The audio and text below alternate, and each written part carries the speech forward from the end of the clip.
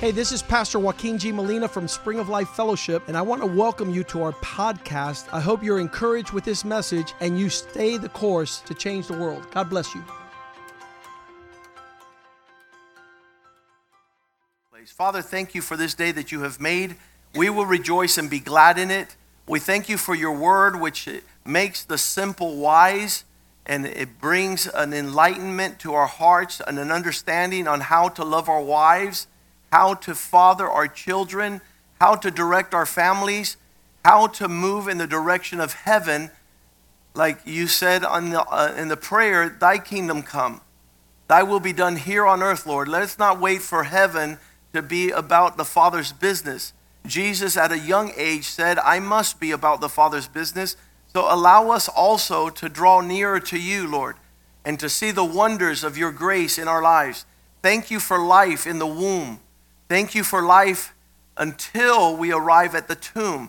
For we are all just one breath away from eternity. And that's why your word says, let everything that breathes praise the Lord. You have given us another breath, another day, another week, month, and year, Father, that we might draw near to you and love our family and friends and to be loved. Thank you for the embrace of your Spirit. Thank you for the cross and the redemption plan and salvation from Jesus, who poured out his blood as the Lamb of God who takes away the sins of the world. Thank you for your Holy Spirit that leads us. Thank you for the Word of God that directs our steps. Thank you for your commandments that keep us away from the desires of the soul, the lust of the flesh. We pray that you prosper your word in our hearts, that we not sin against you, O God, that it would be a good seed planted in good hearts that give forth good fruit. Give us an evangelistic anointing to win souls for your kingdom. First our families, and then our friends, and then the stranger that you love. Father, we glorify you and we celebrate you and we worship you in Jesus' name. And the people of God say amen and amen. For the last three preachings, last three messages here, we started out with Isaiah chapter 3, verse 1. For this reason, God withholds from Jerusalem and from Judah. He takes away from his people all the stock and supply, the warehouse, the storehouse. If you're saying, why don't I get my provision? Listen carefully. The Lord is not one who removes or takes away. That's not his nature. We see his nature at the cross. He so loved the world that he gave his son. So if ever you think that God is not giving you, take away that perspective and that view, because God not only wants to give you, he doesn't want to withhold. He wants to give you all things in the measure of abundance. If you're squirming around with deficiency and diminished provision, if you don't feel like you've come into the land of promise, flows with milk and honey on every side, don't get upset at God. You know, we'll put a stop here, but I want to, Romans 8:32 says he did not spare. You got to understand this. He's not the God that withholds. He did not spare his own son, but delivered him up for us all. That's an exciting scenario, especially knowing who we are. I know that I am overwhelmed by the goodness and the love of God. I still don't get why he would give his son to die on the cross for me. I don't understand why the intensity of his passion and emotion directed in my direction causes me to be undone. I was up in Chicago with Pastor Palma. We went to a pastor's conference at Moody Bible College, and I asked the Lord, I said, Lord, why the intensity of my pursuit for you above all things? It's not normal. And then I understood I'm still overwhelmed by his love. What he did for me, it doesn't register in my heart, so I don't even know how to give him back in exchange for what he gave to me. And some people might have it up here in the head, but it hasn't sunk into the heart. That's why there's still reserves. But if you understand that he did not spare his son, look what it says, Romans 8:32. he did not spare his son, but delivered him up for us all, how in your thoughts shall it be that he will not, how shall he not with Jesus also freely give you all things? What is it in your brain that says that God's going to withhold from you when he's giving you the biggest and the best? He looked around heaven and says, how will I get these people back? Angels, seraphims, all these cherubims, all these creatures in heaven, and he put his eyes on his son, and he says, Jesus, send me, Lord, I'll go. And so Jesus came to purchase us back as the payment. It wasn't goat's blood. It wasn't chicken blood. It wasn't some sacrifice of oxen. It was his son that was slaughtered like a lamb that went to the cross without grumbling, without complaining. So in that action, which becomes the cornerstone and the reality of our faith, and that's why it's foolishness to consider any other attempt to be right with God. If I gave one of my sons for you and you showed up at heaven and says, I'm here because I'm good. Well, you're not good enough than the death of my son. I'm here because I have an orphanage or a hospital or I've been on missions my whole life. Well, let's put that on the scale, and then let's put my son on the scale, which you rejected. And so here, his son weighs more than anything you could ever do, and he was given to you freely for you to accept. And there's still some people that would rather give money. Look at all this money I gave the church. Well, let's put all your money and let's put the death of my son, and still your money doesn't even weigh on this. The Bible says if you were to give your whole life, if you were to burn yourself as a sacrifice, but you don't have Christ, you have nothing. And so it says there, he gave his son, and together with him, he's prepared to give you all things freely. Going back to Isaiah chapter 3, he says God withholds. God takes away. God holds back the whole stock and store. The store is the part out front, and the storehouse is out in the back. The whole supply of bread and water. The whole supply of bread, the whole supply of water. You're a dead man walking when God removes things from you. And he's the one that gives life. He's the one that asked it back. We're all one breath away from eternity. Just one breath. If you don't get your next breath, you are in the presence of God. And so he continues to give us breath so that we can move in his direction. But here, the interesting thing in verse 2, it says not only the food and the supply and the inventory, but I will not cause the mighty man to be among you, and the warrior, and the judge, and the prophet, and the elder, and the one that figures riddles out, the one that could reveal science and wonders. Verse 3, I will remove the captain of 50. The honorable men are not going to be among you. You say, I want my daughter to marry a godly man. And everybody says, amen. I would be so hurt in my heart if my daughter married a fool. If she ended up with a guy who had no clue about his calling in life. And so these things are much too wonderful for us to figure out. But the provision of all these things are gifts of God. The skillful artisan, the expert enchanter, the man who's able to bring an expression of joy to the climate. Verse 4, he says, instead of these brilliant men that can lead a wife, a family, a home, a ministry, I'm going to give children to be your rulers, and babes, those that don't know their head from their rear end. These are the ones that will lead your homes and your descendants. So this becomes crisis mode. I just talked to a friend of mine. His daughter was about to get married. They were looking at the wedding venue, and it just occurred to this imbecile he's going to get married to a man's daughter, and they're going to see the venue, and he decides to tell the bride, your dad is an idiot. Those are not the words you want to use right before you're marrying a woman. Because she says, here's the ring back, and I never want to see you again. Because if you disrespect my father, you will have no respect for me. And so they called off the wedding. Why? The guy is an imbecile. The guy's not worthy of an incredible princess. So I'm terrified that my daughter would end up with a fool, or that my sons would end up with a witch. A non-virtuous woman, a woman who would be extreme in wisdom, is a woman who fears the Lord.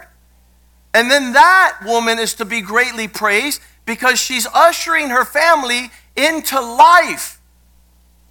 So I talked to another woman. She says, well, my family has been so hurt at the church, we're never going back. And I go, you're destroying any semblance of hope for your descendants. Because the lifeline of God is that we might hear the word of God. And if you're not going to church, you're disconnected from the words of life. That's what they told him in John 6:66. At that moment, because his words were so strong, it said many of his disciples stopped following him. This is the saddest verse in the Bible. That somebody would decide, I'm not walking with Jesus anymore. From that time, many of his disciples went back. And I want to ask you a question. What are you going back to? There's nothing to go back to. I don't know about you. I don't want to come anywhere near the spiritual neighborhoods I lived in growing up. I don't want to go back to anything. I don't want my kids, I don't want my grandchildren ever to be seated where we sat without Christ. But these disciples went back and they walked with Jesus no more.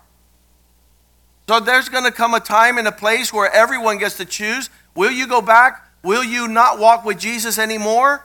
And then verse 67, he turns to the 12. He says, how about you guys? Do you want to go away also?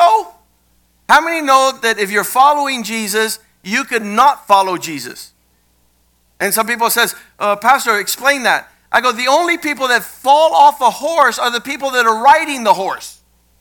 How do you fall off? You need to be riding. So if you're riding with Jesus, you could fall away. And the Bible says there'll be a great falling away in the last days. That means a lot of people that walk with Jesus, that know Jesus, no longer walk with him. And he turns to the 12 and says, how about you guys? Do you also want to go away? What's the obvious answer to this question? No way, Jose. There's no way I don't want to follow you. Do you also want to go away? They answered, verse 68, Peter, Simon answered, Lord, if we decide to go away or go back, whom shall we follow? And people are always telling me, there's like, oh, you follow Jesus? I go, yeah, how about you? Who do you follow? They're like, nobody. Well, I like the guy I'm following better than the guy you're not following. I like the steps that I see. I like the footprints. To whom shall we go? You have words of eternal life. In other words, you are our lifeline. You are oxygen for us. And if the line is cut, we cannot breathe another breath in this life that makes sense. Hope, faith, and love. Isaiah 3:4, we continue to see children and babes. Children will be your leaders. I still have problems with following a rapper anywhere.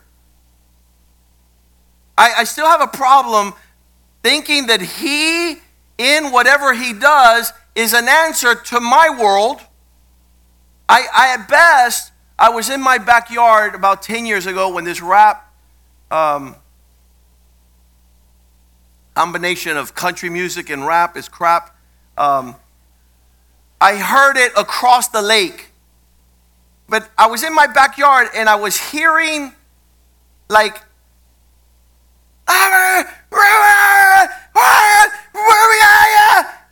I grew up with my dad rapping at home. And so I drew near because I said, man, this father is lighting up this kid. I was across the lake. It was a couple neighborhoods, a couple blocks away. And I was like, and I got near, and it was a rap song. It wasn't domestic violence. It wasn't a father telling a son off, but that's where rap begins, because these boys are in homes, and that's what they heard their whole lives. And so the expression of this music is just an offshoot of a really twisted upbringing. The cops and the killer and you and I'm like, so when I got close, now I understood the makeup of this genre. And so these are the guys that Isaiah 3:4 is talking about. The leaders of our day, whether you like it or not, are the inner city rappers. That's the music your kids listen to. That's what's leading this nation. I can't conceive that anybody would throw money in that direction and they're multi-millionaires. Really? Kanye West is the guy who is being remunerated economically because of what comes out of his mouth? The Cuban rapper Pitbull? Are you kidding me? That you could fill a stadium of young people and this guy comes out and begins to spew vulgarities. Words that you don't want in your dining room table. You don't want your daughter to be exposed to the degenerate expressions of a man without conscience. He's 50 years old and acts like a 10-year-old throwing a tantrum. But the Bible says, I'm going to withdraw excellence and eloquence and articulation. I'm going to give you guys that can't put one sentence together to lead your children. Because I was talking to a man today, he says, Pastor, last week he came in for advice. He says, I was able to sit down at home and converse without yelling, without getting upset, without punching a wall, without threatening murder and dialogue. It felt so good.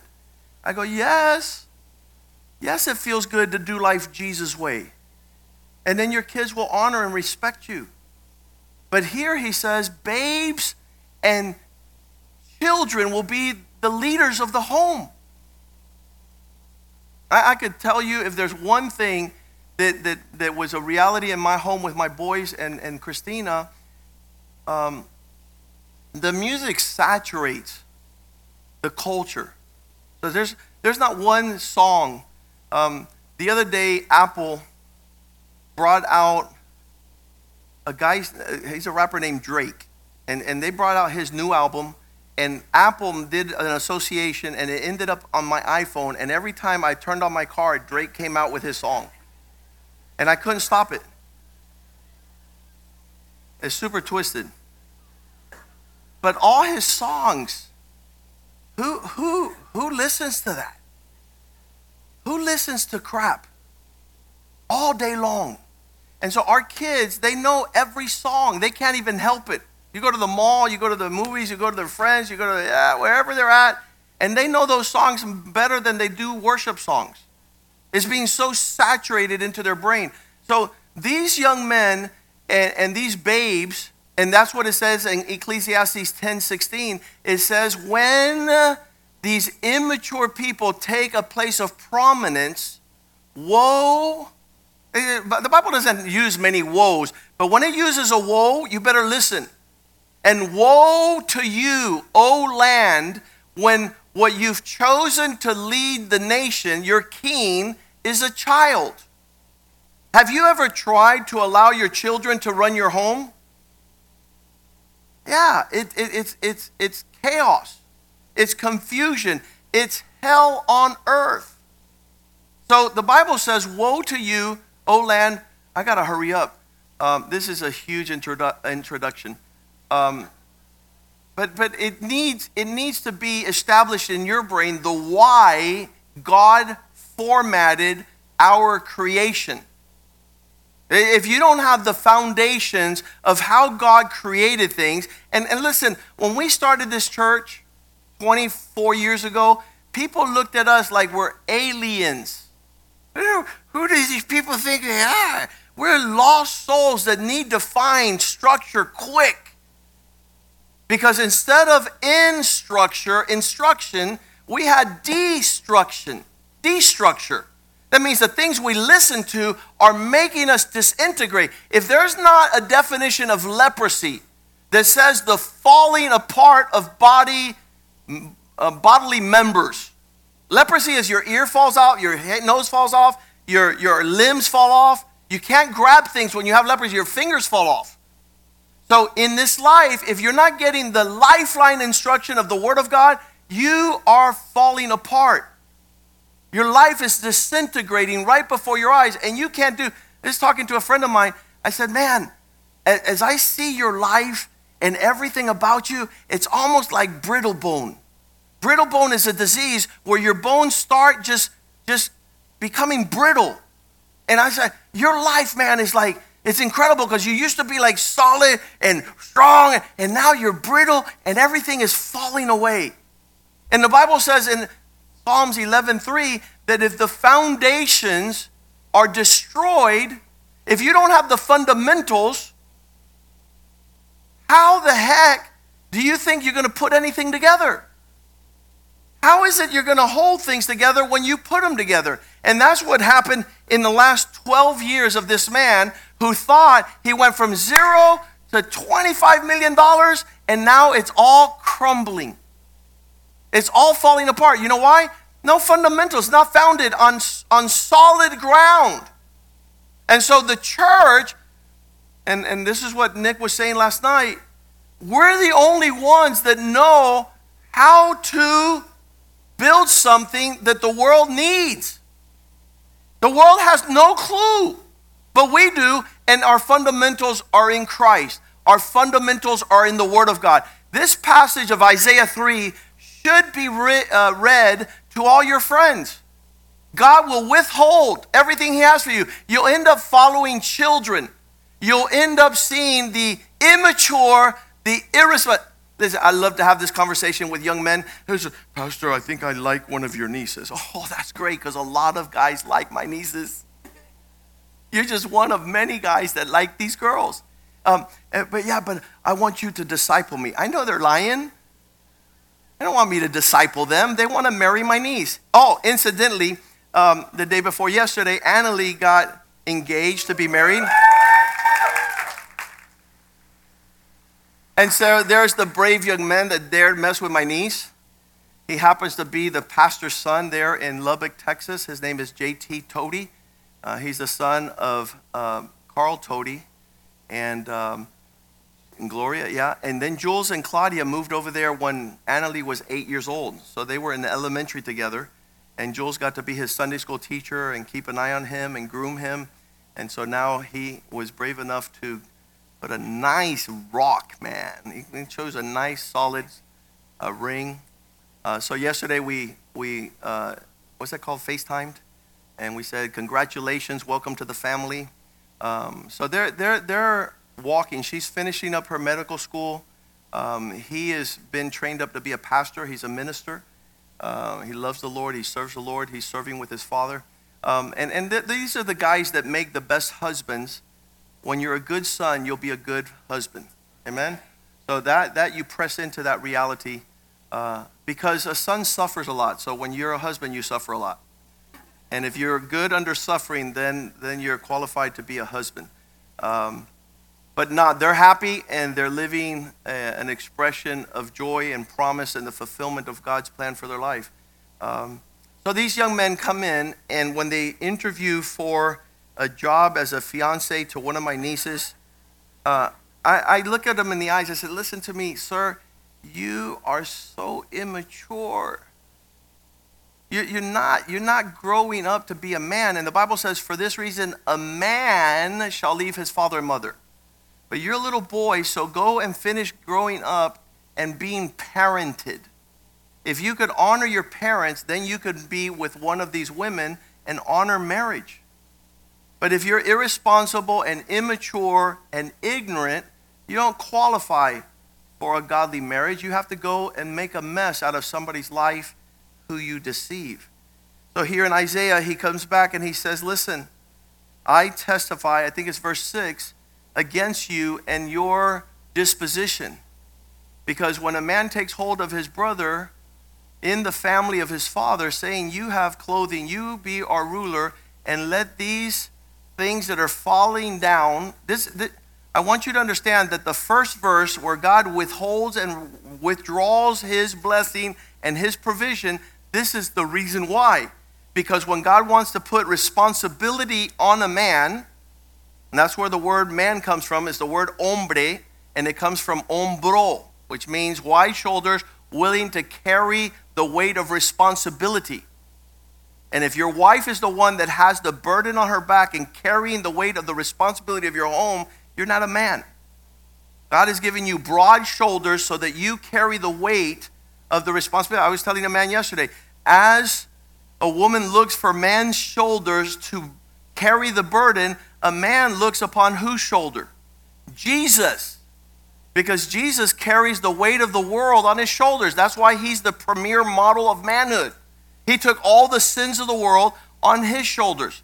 So a man is able to take all the responsibility of his home, but when a man takes hold of his brother, and his brother says like this, he says, you take care of these responsibilities, you who have provision, you be our leader, you be the head of this home, you be responsible to lead us to the promised land, you be responsible for God's blessing to be at our home, upon our children and grandchildren. And guess what he says? Verse 7, he says, no. In that day he puts a protest, I cannot address your ills, for I'm taking care of me, myself, and I. Do not make me a leader of the people. This is why God says, I can't give you everything I have for you because the structure is not there. The skeletal frame for what I want to give you, it does not exist because there's a major component there. It's called man, who's called to be a husband and a father, who's called to have a marriage. You know, in that design and that structure, if a man were to get with a foolish woman, he could not also do what God has called him to do. Because he doesn't want to man up, and she doesn't want to be husbanded. What are you talking about, Pastor? Husbanded?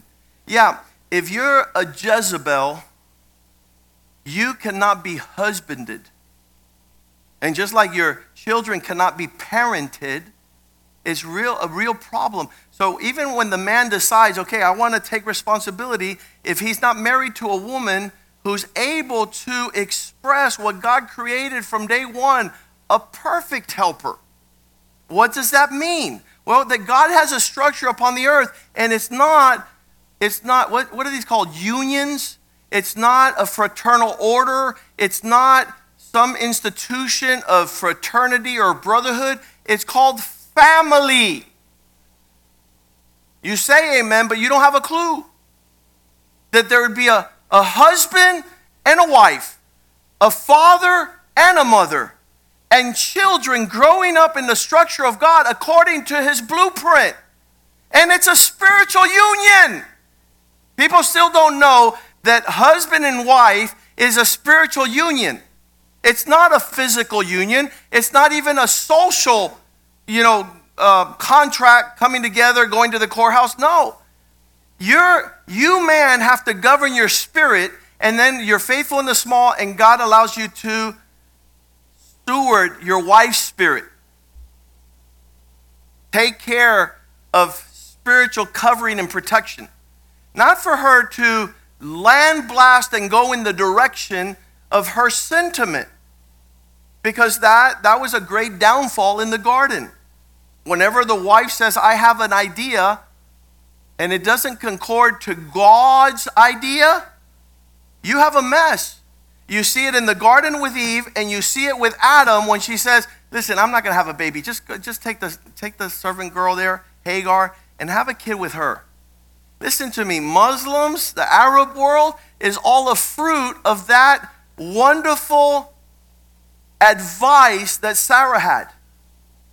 So God understands. The prodigal son comes home and he says, Dad, help me. And well, who's bothering you?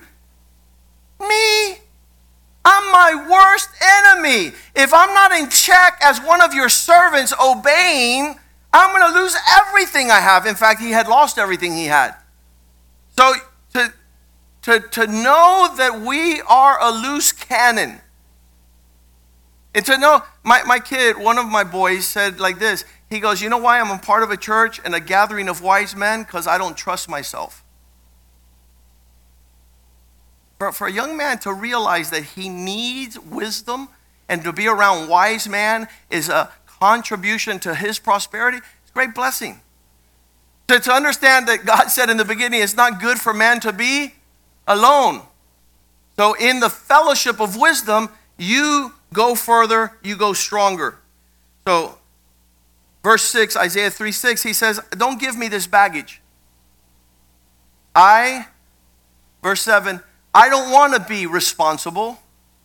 I cannot address those things in your life that you need. Do not make me a leader. Guess what, men? The buck stops there. I love when a woman submits. You know why? When a woman submits, everything that happens is his fault. Hey, honey, what are we going to do? Oh, we're going to stand on one leg. We're going to go. And if everything falls and crumbles, she gets to say, this idiot told me to do that. This is a great scenario. When we taught the first time I taught in this church 25 years ago, people think this is something new and it's a trend of this church. No, you go back 25 years ago and I taught Godly Man or Peter Pan. You're either going to be a responsible man doing it God's way, or you're a little kid that never wants to grow up. You want to live in Neverland with lost boys. That's your climate. So what happened? The day that I preached, right before Godly Man or Peter Pan, I had preached Godly Woman or Wicked Witch. 24 years ago. When I preached that a woman who submits and stops rebelling and going against her husband, she gets to make her husband responsible for everything that's going on. That's why men don't want responsibility. Because they don't want the result of everybody saying, this is the guy who made all these stupid decisions. But when I preached that was the first message, Godly Woman or Wicked Witch, all the women, I felt in the spirit, were like saying, okay, Pastor, even though this is going to be a roller coaster, we're willing to do that. We're willing to side on God's format and foundation. You know, I started hearing something that was like this. I started hearing this after I preached to the women. You know what that sound was? The knees of the men that were knocking. I wasn't even preaching to the men. I had just told the women, let him be responsible before God for everything. And all the women said, amen. Now, from now on, everything that happened, he got the prize. If he did well according to God, he would be rewarded and prospered. But if everything came crashing down and everything became a mess, he was the prize. He was the one that was responsible. That's God's design. I figured, okay, Lord, if you're coming into the garden because Eve made him eat the apple, then you come into the garden and say, Eve, where are you? He didn't do that. He came to the garden and said, Adam, because he was the responsible party. So in this framework, I got to hurry up. We need to capture this not as religion, but as the Creator's design for life. And I think that God chose me because I was the worst of them all. I had no chance to have a good marriage or a family or finances or study or nothing. And if God's grace was sufficient to do it in my life, anybody could do this. Anybody can. If you understand his format and you take to the chase. And I love to see the prosperity in this house. I love to see when God's blessing, Proverbs 10:22, the blessing of the Lord makes you wealthy. It's not your economic wits that make you wealthy. It's the blessing of the Lord. When you line up with God looking down and liking what he sees, he pours it all out at measures you far surpass any plan you have. And all we've been doing is delaying what God wants to give us. And he's withholding because we refuse to do it God's way. So God has that structure there. It's not my structure. A lot of people, Joaquin is so strict. I'm not strict. I'm just saying that God has a way for your prosperity. And I'm upset, obviously, that you're missing out what God has for you. The peace, the joy, the honor, the dignity, the worth of everything he's designed for your benefit at his expense. So why are we not moving, being the light of the world? And I spend my whole life, yesterday when I was talking to this guy, I said, see that guy right there? And I would tell his testimony. See that guy right there? I tell his testimony. All these are examples of the grace and mercy of God on our lives that has caused us to live an incredible life. Joey, you ever tried to enumerate how many wives you would have had without Christ? They have to be to the tens. Yeah. You had no chance.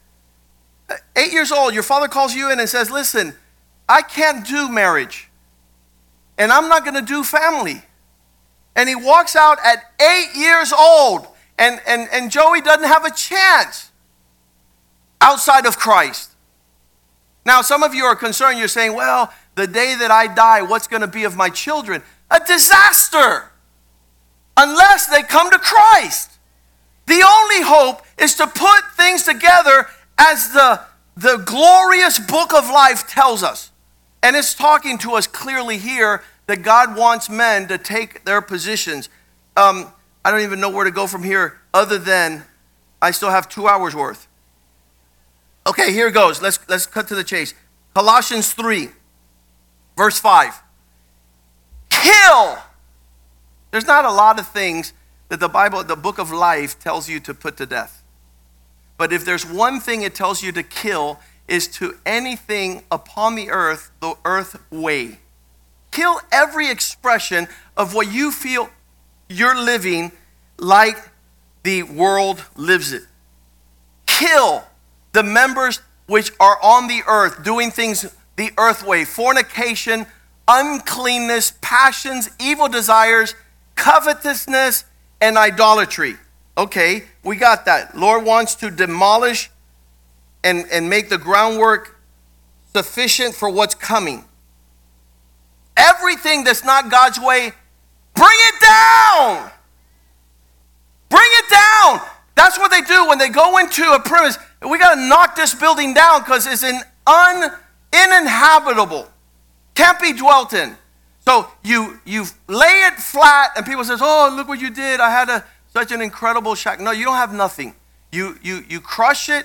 You lay a foundation, and then in verse 17, he goes from this point at the beginning of this chapter, he starts saying, kill everything that's not according to my design, and whatever you do in word or deed, do all in the name of Jesus, giving thanks to God the Father through him. So here's a new beginning. Ready? Everything is demolished. Everything is diminished. There's no semblance of doing things your way. And then he starts out with the introduction. You're ready to do things in word and in deed, do all things in the name of the Lord. You're going to do everything like Christ would have you. And you think, okay, there's so many things to do. How would I start doing all things in word and in deed as Christ would do it? Giving thanks, being grateful to the Father. What subject matter do you go to after this verse? What design? What prospect? What is the wisdom? What is the resources? The very next verse tells you the first step in that direction. Wives, submit to your husbands. What? Why would this be the foundation of you saying, okay, I'm killing everything according to my game plan. I'm ready to do it all God's way. And then he says, you ready to start? Everybody's like, yeah! What? Wives, submit. That's that curse word in the Bible called submission. Look at this quiet church. All the mama bears are like, it starts with you, mama. If you don't move in God's direction, there is no hope for the future. Now, the word submission is a two-word military term that's called under mission, project or process. Come under and follow the mission. Submission. It's a military rank. It says, take your rank. Quit subverting the order of God. Why? Because a lot of times when you don't submit, you're not letting your husband carry his responsibility. You're towing the line as a mama bear. And you're not raising up a champion at home. For the sake of your children, they need to see dad being a man. And when they see mama being a man, that's why a lot of these guys are going out to marry men. Same-sex marriages. So the fundamental expressions of God's order and prosperity is that there would be no divorce. That there would be no abortions. That there would be no fatherless children. And so you see the crisis of our day is that we have all disintegrated the format of God's fundamentals. And again, even the church has bought into this, where people have told people, other people have heard rumors in town and stuff like that, don't go to Pastor Molina's church because it's all about family. Well, let me ask you a question. What is the heart of God? What did God create from the beginning? What did God start out with the wedding in the New Testament and the Old Testament at the garden, and he ends with a wedding with the Christ marrying the bride in the last book of the Bible. Here, Paul understands that if we're going to, what it says there in Colossians, at the beginning of Colossians, it says something like, put off the old man, put on the new man. Start walking in the direction of God. And then he ends the chapter by family structure. So he tells the wife in verse 18, submit to your husbands as is fit according to God's plan. That's a robe that you're to wear. There's a glorious robe to wear in submission. You reflect the glory of the Father. And then verse 19, he says, okay, if you're going to do everything in word and deed and do it all in the name of Jesus, husbands, verse 19, love your wives. And do not grow resentful and bitter, because you want her to honor you as a man when you are a child. You want her to respect you as the leader when you are immature. When you throw tantrums, when you can't control your words, when your behavior has to be monitored, like if you're a little, what's that? That's called attention deficit disorder. In other words, you forgot you were married. You want to go back to middle school and act like you have a girlfriend because you don't take the responsibility of having a wife, the mother of your children at home.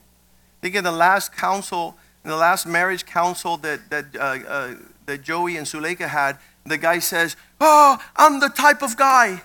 He's separated from his wife who's pregnant and has a child because he doesn't want to take her responsibility and man the post. And so he tells Pastor Joey, he says, I'm the type of man, if I see a car on the side of the road, I will stop and I will lend him my jacket. I will change his tire. And I'm the type of man that will not leave a man hanging. I'm not the type. And Pastor Joey says, yeah, you're the type of man that leaves a pregnant wife and a little child to go throw a tantrum. That's the type of man you are. So I don't think he's coming for the second counseling because he doesn't want to hear truth. He doesn't want to be confronted with repentance. He doesn't want to say, yes, Lord, you have a game plan. I want to follow it. So the game plan of God in the structure of the New Testament apostolic theological teachings is God putting families together. Paul is not saying if you do all things in word and in deed as to Jesus and go pray, go read your Bible, go win the lost. He says, no, let's go straight to the foundations. Wives, submit to your husbands. Husband, love your wives. put this thing together. And then he continues on to say, not only that, but verse 20, children, obey your parents in all things. Kids hate that. They want to erase the last part, all things. Put some things. So wives, husbands, children, for this is well-pleasing to the Lord. We're living for God's pleasure, not for our own. And God wants us to champion life. Not only husbands having an issue, but verse 21, fathers, provoke not your children to anger so you don't discourage them. That means your participation with your son, dad, is to encourage him. What's an encouragement? You can do it. Come on, I'm with you. I'm going to help you. I'm going to see you through. You're going to be a champion. You're going to win. There's no chance for you to lose. And so a father is the ever perpetual inspiration, not like we grew up. You can't do it. You're too dumb. You're not like your brother. You're not like your sister. You're not like your cousin. When I was your age, I walked to school in the snow, back and forth, uphill both ways. No. I was telling, I forgot who it was. It was Joshua. And Joshua had a crisis now taking his Florida bar. I said, don't worry about it, because when I was going through it, I screwed up and I had to take it twice. And you'll be delayed a little bit, but you're going to take it and you're going to pass. So whatever the crisis is, a father gets him over the hump. So he always comes to the father because he needs that lift. Because this world, all it does is pull you down. So the structure of the Bible, and this is great preaching this morning. You can praise the Lord. You could put family together. One of the inspirations, see this row of single guys, Brian, and there it comes all these, Greg and Matthew and David, Oliver. They're like, Pastor, I'm getting married. I'm going to be a great husband. They're dying to start family and take care of a woman and take responsibility. You have David Carrigal rushing the platform to be a man at the men's conference. It was crazy insane. Why? Because they know God is about family and they're ready to take their position. They're ready to man their post. That's the roadmap. Who was it that was telling me? There's just an encouragement and an inspiration to do life. And it's not the other expressions of life that everybody has. This guy last summer, a gentleman plays the big leagues. He signed the biggest contract you could ever sign in the major leagues. Like $80 million, because he's a home run king. And he says, Pastor, you gave me your book. He accepted the Lord. We led him to the Lord. He says, you gave me your book and I read it and I want to be that man. But when I come home, my wife treats me like an idiot. And I said, there's only one reason she does that. And he goes, what? I go, because Jesus is not in your heart. You're not living like Christ. Once you start modeling Christ, your wife is going to go, hallelujah, hallelujah. She's going to see the wisdom of God, the passion to follow our Lord and Savior. But you're not following anybody. And the people think they need to follow you, and you're lost. So in this world, I hope I delivered the message this morning that we must perfect these fundamentals that's called family. Psalm 68, verse 6, last verse, it says, God puts the lonely in family. Why? Why would God go and get somebody who lost, who doesn't know what they're doing, and he puts them in the structure of family? You know what the devil made me do as I was growing up without the Lord in family? He led me to hate family, to despise this thing called father, to see my mom being husbanded but not like Christ, to see that there wasn't a roadmap in our family. Our roadmap was money, was prosperity, was possessions, was trying to reach this nirvana at the expense of family. And it was a nightmare. It was a nightmare not to enjoy our prosperity because we really stunk at doing family. So God sets those that are single, solitude, in family, and that's why he brought you to the church, and you should honor this family. Like Joey says, there's no greater family on the earth. That God gave us a family, treat it like a family. Don't let the devil remove you from family. He brings it when you're in family. It's like bringing you out of prison. It says he brings out those that are captive, bound. What's that mean? Selfishness keeps you away from family. All the people that decide to leave family is because they're being captive by self. They come out of selfish captivity into prosperity. But those that are rebellious, Isaiah 3:1, dry land, no water, no bread, no provision. Why? Because you don't do family well. On Wednesday night, I said some people showed up here. Some man came up here, and he says, I just come from 2 churches, and I'm visiting your church to see what type of people you guys are around here. Because the first church I went to was Calvinistic, and they believed in the views of Calvin. And the second church I went to was Arminian. They think that that you could lose your salvation, all that stuff. And I want to know what type of theology you guys have here. I go, sir, this is not your place, because here we do family. We don't do religion. Here, we love the older men like our fathers. We love the older women like our mothers. We love one another like our brothers and sisters. And that is a sweet aroma to God. That is worship worth doing.